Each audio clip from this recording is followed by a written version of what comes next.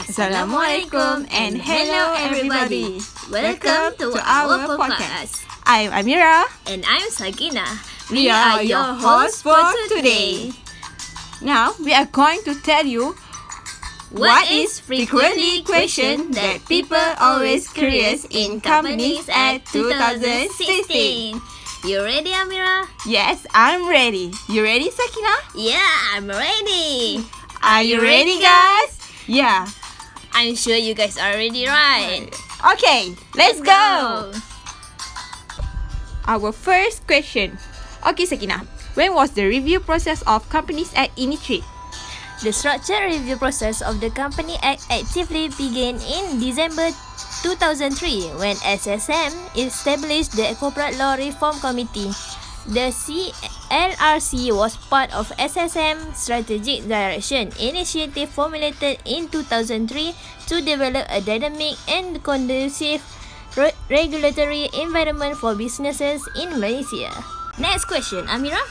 What are the new provisions which would facilitate the management and restructuring of the company's share composition? Under Companies Act 2016, a new procedure for the reduction of capital is provided where the directors are required to make a solvency statement to be approved by shareholders of the company.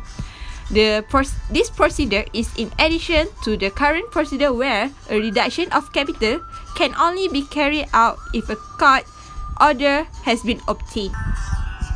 It seems with the rule relating to share buyback and financial assistance provisions are also enhanced by introducing solvency tests before a company is allowed to carry out such corporate exercise.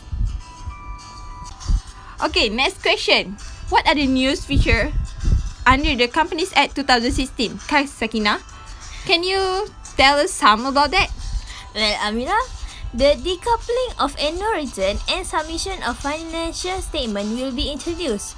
Annual returns are to be submitted on the anniversary of incorporation. Meanwhile, financial statements are to be circulated to members within 6 months. Okay, guys, 6 months of the company's financial year end, and a copy of which will be lodged to the registrar. What are the new provisions under Companies Act 2016 which refers the roles, function, and obligation of the company secretaries?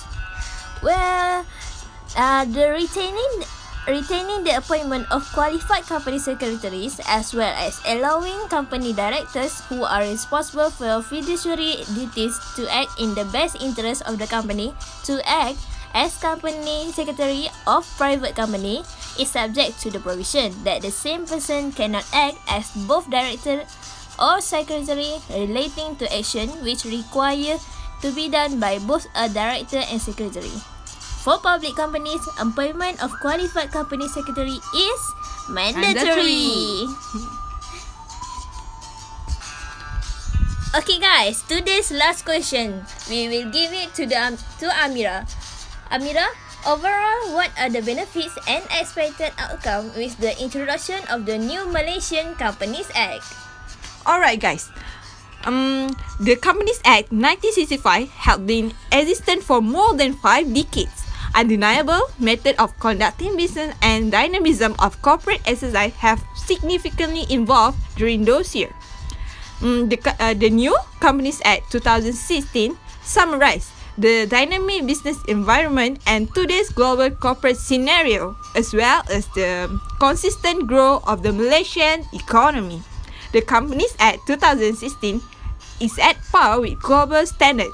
It ensures that the route for starting a business in Malaysia is more competitive, which in turn will attract more investment and promote the growth of small and medium enterprise (SME) in Malaysia. Today, our topic is very interesting, right, guys? Right, but unfortunately, our show is reaching to the end. So sad. That's all information that we can share and spread to all of you, especially in Companies Act in Malaysia. We hope our information can help you in future if you want to build up a business. I'm Sakina. And I am Amira. And that's all from us. Thank you.